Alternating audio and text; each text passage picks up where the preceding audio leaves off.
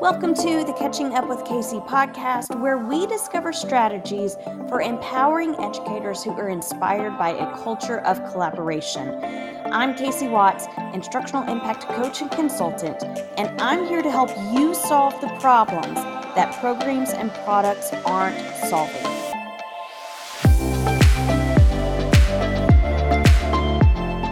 Welcome to episode 9 of the Catching Up with Casey podcast. I am Casey Watts, your host. I am an instructional impact coach and consultant, and I have 2 present guests with me today and 1 guest that couldn't be with us today that has curated a fantastic resource that you're going to be able to download at the end of this episode. You'll see it in the show notes. So let me introduce to you Lindsay Babsack, who is the curator of our resource and is not present with us today, although we super wish she was here. She is a K-4 instructional coach in reading in Pennsylvania. It is her first year of coaching, but we know, Michelle and Allison, that she is phenomenal and completely meant for her role as an instructional coach. Her main focus is literacy, but you know what? She does all of her coaching with some of the things we're going to talk about today in mind. So the resource that she's created for you is going to be extremely applicable for any of you working with colleagues and trying to coach them through Overwhelm. I also have with me Michelle Boulin and Allison Peterson, and they're going to take a moment to introduce themselves. Michelle? Hello there. I am Michelle Boulin, and I am a social emotional learning coach in Wisconsin for grades 6 through 12. In my past life, I have been in education for about 25 years, mostly teaching language arts in middle school. And this is my first year teaching or doing social emotional learning coaching. Very cool. And Allison, tell us a little bit about yourself. Hi, everybody. Love being here. Thank you for having us, Casey. So I'm Allison Peterson, and I am a K-8 instructional coach at a independent school in North Georgia. And I have been an educator for 15 years now, and 8 of those I've been out of the classroom as a coach. And I've had the opportunity to launch 3 different coaching programs at 3 different independent schools, which has been an amazing blessing. So the one I'm at now, launching a new program, and it's really just me. That's what that means when you launch a new program, you're by yourself. But I'm also the founder of the New to Coaching, #New to Coaching Facebook group, where we have a community of over 5,000 amazing new coaches or coaches who've been coaching for about 0 to 5 years, connecting and sharing resources and learning together. So that's what I do. Awesome. And before we move on, we have some like catchphrases or nicknames in our work together. So the 3 of us and the Lindsay are in the Breakthrough Circle group, right, Allison? So tell a little bit about that and how we connect together. Yeah. So these ladies and I met in the New to Coaching group, and I invited them into my inner circle, which is my group coaching program called the Breakthrough Circle. And it's a monthly membership program that you can be a part of, a smaller group of women who are coming together and really just doing deep work about coaching. We've been currently reading a book by John Maxwell that is diving into how to lead from the middle. And it's been really powerful. So it's just kind of a deeper dive than what we do in the New to Coaching group. And so these ladies have been a part of my community, and both of them for almost definitely Casey for more than a year, and Michelle for at least almost a year. So anyway, we've been working together and doing this deep thinking together. So when it comes to us sitting here talking to you on this podcast, it's because we've been having these thoughts and talking, and we want to make sure that you have what we've been talking about too. Yeah. And the catchphrase that we have in both the New to Coaching group and Breakthrough Circle is, if change is the goal, progress is the win. I posted it in the New to Coaching group again today as a reminder and an encouragement to our new coaches. Most of the time, coaching feels like you can't see the progress as you're moving forward, especially as a brand new coach coming into a new school where there's not a lot of like your program hasn't been established yet. It's very hard to see progress. And so we really come around the celebration of the small steps towards change, big change that we want to help come to fruition as coaches. So that is something we're talking about all the time. And it absolutely relates to the topic we're talking about today, because when you're trying to help someone change, it's not something that happens overnight.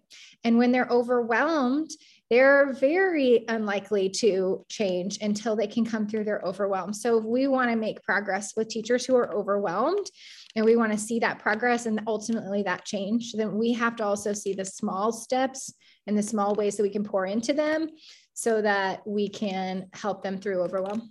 Yeah, absolutely. And Michelle, we call you SEL Michelle. And why might we call you SEL Michelle? Well, I'm kind of a lone ranger in our group of instructional coaches.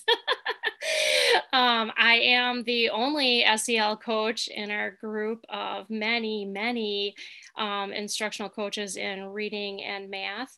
And there are a few Michelles in there. So I am SEL Michelle.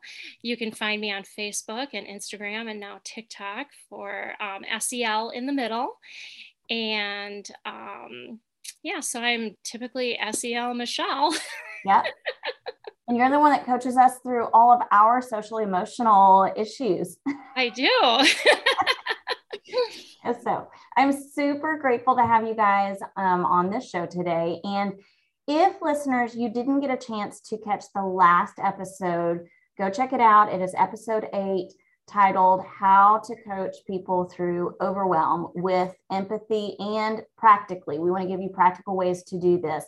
And that's what we're focused on today. You're going to have strategies after today's episode to equip yourself as you're kind of working through your own overwhelm, which will equip you to coach others through overwhelm. So with that said, let's get to it. So as always, I'm going to come to you with a problem that generally instructional leaders might be experiencing. And today's problem, just like in the last episode, is this problem of these obstacles to making change happen in your organization. Whether you are a teacher leader or you are an instructional leader, an administrator, you might be experiencing obstacles to making change happen. And a lot of the time, it's due to the individuals that you're working with remaining stagnant in a state of overwhelm. And that can lead to kind of like what Allison referred to earlier, resistance or resentment or even restlessness. So ladies, let's briefly share about what we know about overwhelm and what causes it. Kind of take us back to a few things that we discussed in last week's episode. One of the things that really could sum it up is this meme that we recently found. It's hard to not have a visual to show you, podcasters, but it is a meme of Luisa from Encanto. And if you've seen that movie, there's this part where she is carrying all of the donkeys on top of her. And so the meme says, I'm totally fine at the top. And then Luisa is labeled as teachers. And then each of the donkeys has a different overwhelm on top of her. So state testing is labeled, evaluations is labeled, PD, and student behavior. And so and of course her face is like in freak out mode because she is all these donkeys on top of her. And so this whole idea of overwhelm, as we've been talking about it, that meme comes across your feed and you just kind of laugh at it because if you understand Luisa as a character, she sings a song called Surface Pressure in this particular movie. And she talks about just under the surface, what's really going on. And that she's trying to keep her perfect face up front, but that under the surface, she is literally feeling like all the pressures. And so it's so funny, but it really is a great visual to define what we have found is going on with teachers right now. They're feeling extremely overwhelmed. They're feeling like they have to keep it all together front facing. And they feel like they've got all these things they're managing. Everything is different. We still can't get back to normal. And even though we all have a mental understanding of that there will be no normal again, it's new normal. we're all truly like internally waiting for normal to come back, and it's not coming back. It's getting worse. And anyway, you just, the hole seems to be getting deeper and deeper. So teachers just continue to feel in this state of overwhelm, and they really seem to allow themselves to stay stuck there. If they can't get through that, and we think it's just a season, but really it's been all school year and we've been overwhelmed, and we've never really found this moment where they're not overwhelmed. So that's really what we kind of came around last episode, is how we can really help them through this overwhelm and help them identify where it's coming from, and really think about it and reflect on it. I feel like we need to put a meme next to it with Ross from Friends screaming, "Pivot!" So it's new. We just need to change now. We just need to pivot. Yes, that's so awesome. Yeah. Yes. And there have been many visual images of teachers carrying the weight of the world on their shoulders. And and those are coming across feeds and almost feeding the overwhelm in a way. And so as coaches and as, instructional leaders who work with teachers, we want them to be able to be their best.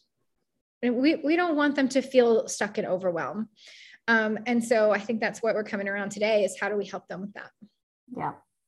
And Michelle, last time in our last episode, one of the things that we really anchored to was this idea of self-awareness. Tell us about what part that plays in coaching others through overwhelm. Right. So part of self-awareness is really understanding who you are, where you come from, knowing your strengths and your weaknesses, and being able to make adjustments, pivoting, if you will, and addressing those things that make you who you are, and helping you through this overwhelm. And so, today we're going to learn a lot from Allison here on the Enneagram and how to actually pivot. Well, one of the things that, as you guys were talking, comes to mind is like, how do you get out of overwhelm when you're constantly in it? Is like literally like find some quiet space where you can have thinking time, like push all of the things aside and allow yourself to have that time. And that often is what is the source of everything, is that your overwhelm is not just happening at school. You're also going home and taking care of 3 kids and making dinner, and your husband needs this help. And then you have to take your kids to baseball. Like, it doesn't stop. So when are you finding time for yourself to be self-reflective? Whether that's, the teacher who is overwhelmed, she just can't find that moment, or you as the coach are feeling overwhelmed, or you're keep running into this one who's overwhelmed and you don't know how to help her. It really takes a minute of really choosing to be self-reflective and find some quiet thinking space and do some journaling, do some writing, read something and allow it to come into your mind.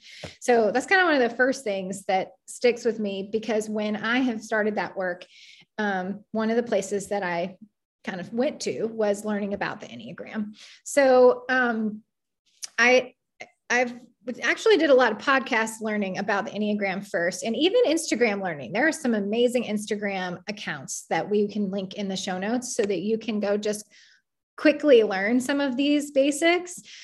But the book that has helped me the most just to get an idea of what's going on in the Enneagram, and that would be a great place to start for some self-reflection, is the book, The Road Back to You by Ian Morgan Cron. Yeah, that's a great book. Yes. And it's something that we've read together in the Breakthrough Circle, because this is deep work that we've done together as a group. And so as we get into this a little bit more, you probably need to understand the Enneagram a little if you've never heard of it or you don't know anything about it.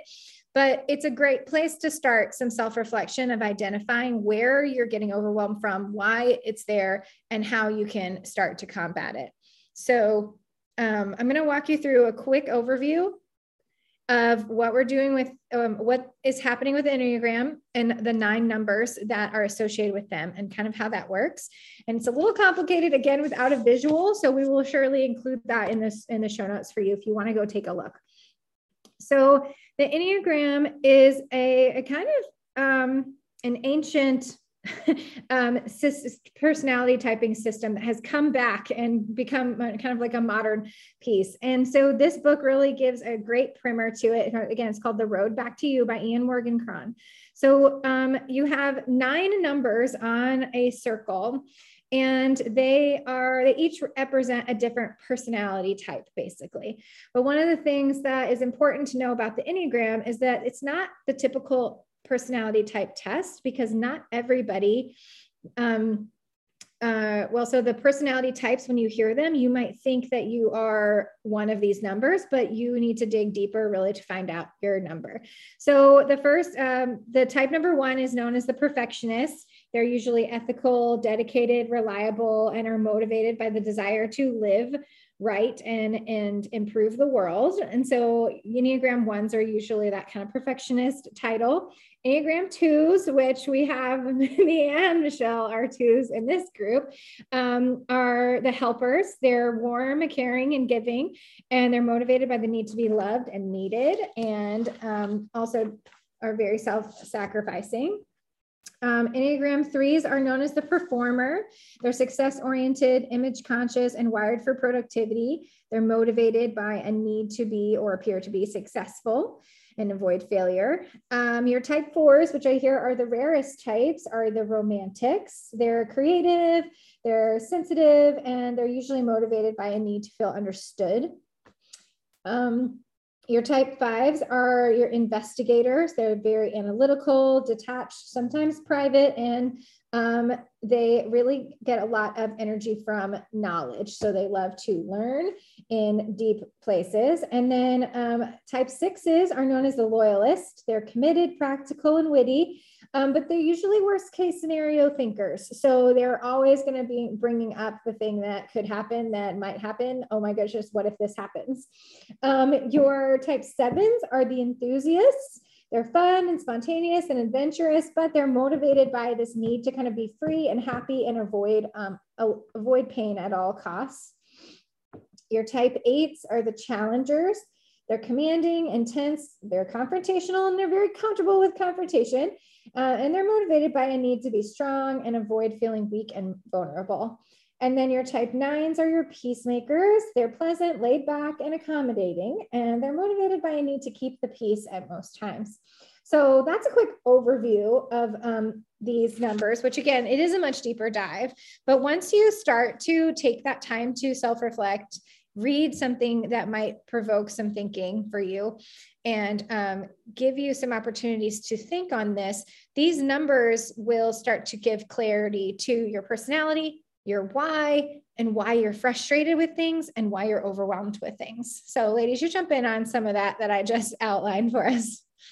Like one of the things we talked about earlier in this episode and in the last is that you have to be able to be self-aware and self-reflective before you can coach anyone else through overwhelm. Because if you have not dealt with your own overwhelm and you don't know how to address your own overwhelm, there's no way for you ever to approach that with someone else. So I am a 3, like blatantly is just like, if I could put a poster up of like, what could be your Enneagram, it would just be like a massive 3 on the poster. That's all there would be there. Maybe like a 2 just here and there. But knowing that, I have to decide if I know that I am an achiever, like I am an Enneagram 3, then how does that help me to self-reflect? And how does that help me to realize how I do approach overwhelm and how I deal with it? Because I think like recognizing it and dealing with it are 2 different things. I would be really curious to know from your perspectives, how has this played out? Like, could you give us an example of how this has played out in your own life when you've been overwhelmed? Like, how did you recognize it? And then how did you address it knowing your Enneagram? So I'm still really struggling between if I'm a 2 or a 3. I'm so both. Mm-hmm. Yeah, I'm so both. But a really strong 3 trait for me is that when I'm in stress, like a stressed 3 shuts right down. Like I'll do nothing. right? When I'm just overstressed in a 3. And I literally on weekends will lay on my couch for 2 straight days and do nothing. And I just said on Monday, after last weekend, laying on my couch and doing nothing, and my house looks like it exploded, that like, I really need to find a happy medium of this. Like, I should allow myself all of Saturday morning to just lay on the couch and do nothing. But then Saturday afternoon, I've got to give myself at least 2 hours of doing something so that I feel like I did something. And then maybe lay around on Sunday for a bit, and then do something productive on Sunday so that I don't get up on Monday and feel like I wasted the whole weekend again. Yeah. It's actually a terrible cycle. And I know that Casey's going to be like, she's shaking her head. Like, I acknowledge these things about myself now because I know these things about myself now. So I feel like the little baby steps are happening. Right. Well, it's a vicious cycle for a 3, because when you land in that overwhelm spot and you end up on your couch and then you don't get anything done over the weekend, on Monday, awful. You're going to beat yourself up for not being productive enough all weekend. Yeah. And it like is a real overwhelm again. Like, it just goes right back into overwhelm for that 3 who's like, I didn't get anything done. Yeah. I'm so productive at school all week, but by the time I get to Saturday at home, I've done nothing. Yeah. Yeah. No, I'm totally. But at least I know this about myself now. Yeah. Right. Well, and you have to start combating it. Like, to Casey's point, like, identify and then catch yourself. Like, it's so much about catching yourself, because my personal example is that as a 2, the issue with the 2s in a positive and a negative way is that they help everybody all the time.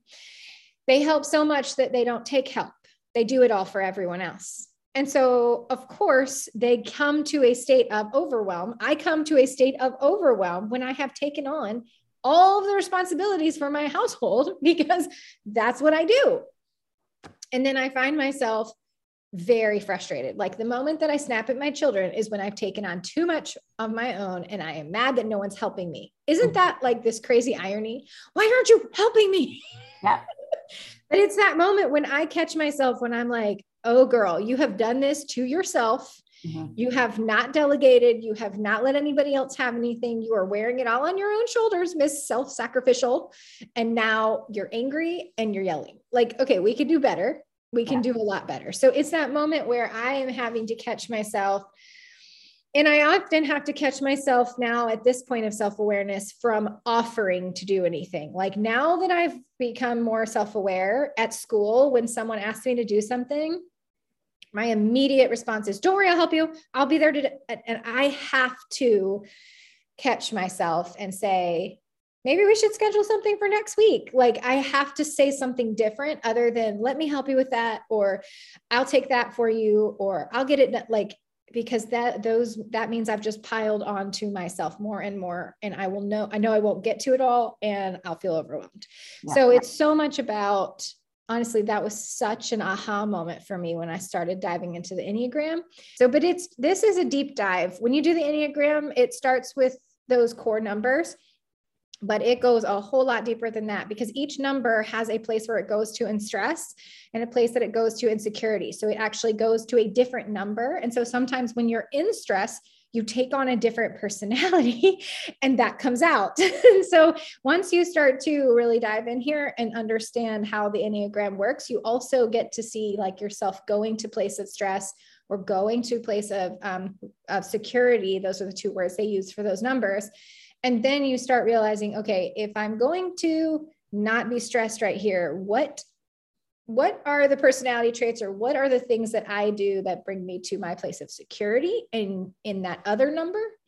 Right. And those permissions that you have to give yourself, like, you have to give yourself permission to say no. And I'm having so many of those 2 qualities in myself. I have to give myself permission to say no to things all the time. And thankfully, I have a wonderful coworker across the hall who is also a 2. And she's like, Michelle, just say no. I'm going to say it for you. Michelle says no. Right. It's very hard. It's very hard, but it's enlightening to come to some conclusion around it and see. And the other piece that's really enlightening as you're working on this self-reflection piece personally is that these numbers each have a core motivation. And so the reason that a 2 is a helper is because she wants to be loved, and that's her core motivation. And so like she wants everyone to love her for what she does to help. And so you also see like why you're doing things, not just the things and actions that you're doing, but am I really trying to earn love right now by saying yes? And you can start to really self-reflect deeply on like, wait, am I trying to earn somebody's love right now or not? Like, and those things can, if you can work through those things personally yourself, can you imagine what you might be able to do if you were sitting across from a teacher? What kind of questions you could ask her to see where that's coming from? Like, it's deeper than all her things on her to-do list. It's way deeper. It's that she's actually trying to earn someone's love, or she's trying to, each of these core values she's trying to avoid pain. She's trying to gain knowledge and be knowledgeable. So these different numbers each have that core motivation. And when you start coaching people at the level of core motivation, you get to real change. And so that's where the Enneagram has opened up a whole new world for me personally, and then how I use it in my coaching. I almost feel like just getting to understanding your Enneagram core, your core number, just knowing that releases some overwhelm. It's like, oh, I know this about myself. And because I know that, then it just releases some of the overwhelm because you've gotten to that root issue. It's crazy how it works, but it's almost like when you don't realize why you're overwhelmed, there's absolutely nothing that you can do about it. So just knowing about it is like, it's a relief to know that I am this way and this is what's causing this, because then at least I recognize it and I can at least start to try to do something about it. Yes. I mean, it opens up a whole new world. Mm-hmm. Where did I read, and Allison, you might remember this, but because I think it was somebody said that they were complaining that the Enneagram might kind of put you in a box, but actually you're shaking your head. So it was but it really releases you from, you're already in that box, but knowing all of this kind of releases you from that box, because you can change those things about you that you don't like. Yes. Or that you're stuck in. Yes. That's it right there. So the Enneagram, this is only the first of 3 books that Suzanne Stable has partnered with. So this first one is Ian Morgan Cron and Suzanne Stable. And then the other 2 books are Suzanne Stable's Deeper Dive. And the whole idea of the Enneagram is actually that you would be able to change not your personality, but change your behaviors so that you can really transform internally and become more whole. I think the last book is titled The Journey to Wholeness. That's what it's called. So you can first identify you're in the box, and then you realize, wait, that's just one sliver of who you could be if you understood all of the pieces. And so that becomes really powerful, because it is about embracing yourself and then changing what you don't like about it. And you can almost take traits from the other numbers to bring yourself more center rather than just being one number. It's all about self-awareness and just really being the best person that you can be. Let's say that our listeners have done this work. They know their Enneagram, they reflect regularly on their Enneagram, especially in seasons of overwhelm. How then do you know when you're ready to coach someone else through overwhelm? Good question. And I don't believe you have to have come through the whole journey to be ready to coach someone through overwhelm. I don't actually believe that about coaching in general. right? Because we believe that you can coach anybody. Honestly, you don't have to have any expertise on them, right? So you can come in to a coaching partnership, equal player, and pour into them, even if you don't have knowledge that they don't have. But when you have just a slight advantage on them in that you have done some of the work first, you have started by understanding your number, you have read a little bit more about it, you've come to a little bit of self-awareness, you're just 3 steps ahead of them. And to me, that's what coaching is. It's turning around and saying, oh my goodness, I'd learned this amazing thing. It helped me so much. I think it could help you. Do you want me to teach it to you? Or can I show you? So Michelle, I know you've been spreading the love. So tell us how you've been telling everybody about the Enneagram and how they've been embracing it. Yeah, we've just, in exactly that way. I'm just like, you guys, listen to this. I just like, this is kind of what I've learned. And, we just have a conversation about it. And it's mostly at lunch with our little lunch group. And, we just sort of talk back and forth about it. And it's just been really interesting conversations back and forth. And people are just fascinated by it. Yeah. And it sparked them to go and look, right? Didn't they go take the test? And then they've taken that test, and I've told them, I'm like, now, the test is kind of really general. And then I give them questions to ponder, and I'm like, now think about this, now look at these things that if you are in fact this number, do you act this way when you're stressed out? Do you act this way when you're, not stressed out? So this, would be kind of true for you. So if that's not it, then maybe you're not this number, and I give them different things to ponder. And then we talk about it some more. And don't expect that once you take the test that you found your number, because we found that to not be necessarily true. It takes a little while. Right. And the main reason for that is because it's really about core motivation. And it's very hard to ask a survey question that's going to get to the core thing that motivates you really very deeply and internally that you might not even be able to name yet. So that just doesn't quite come across on these tests the way that the reflective reading work will get you there. Yeah. Yeah. But we've had a lot of really fun conversations. It's so great. Yeah. It takes someone questioning you, I feel like, to prompt your thinking in this direction or this one that will help you nail or get closer to your core number. Right.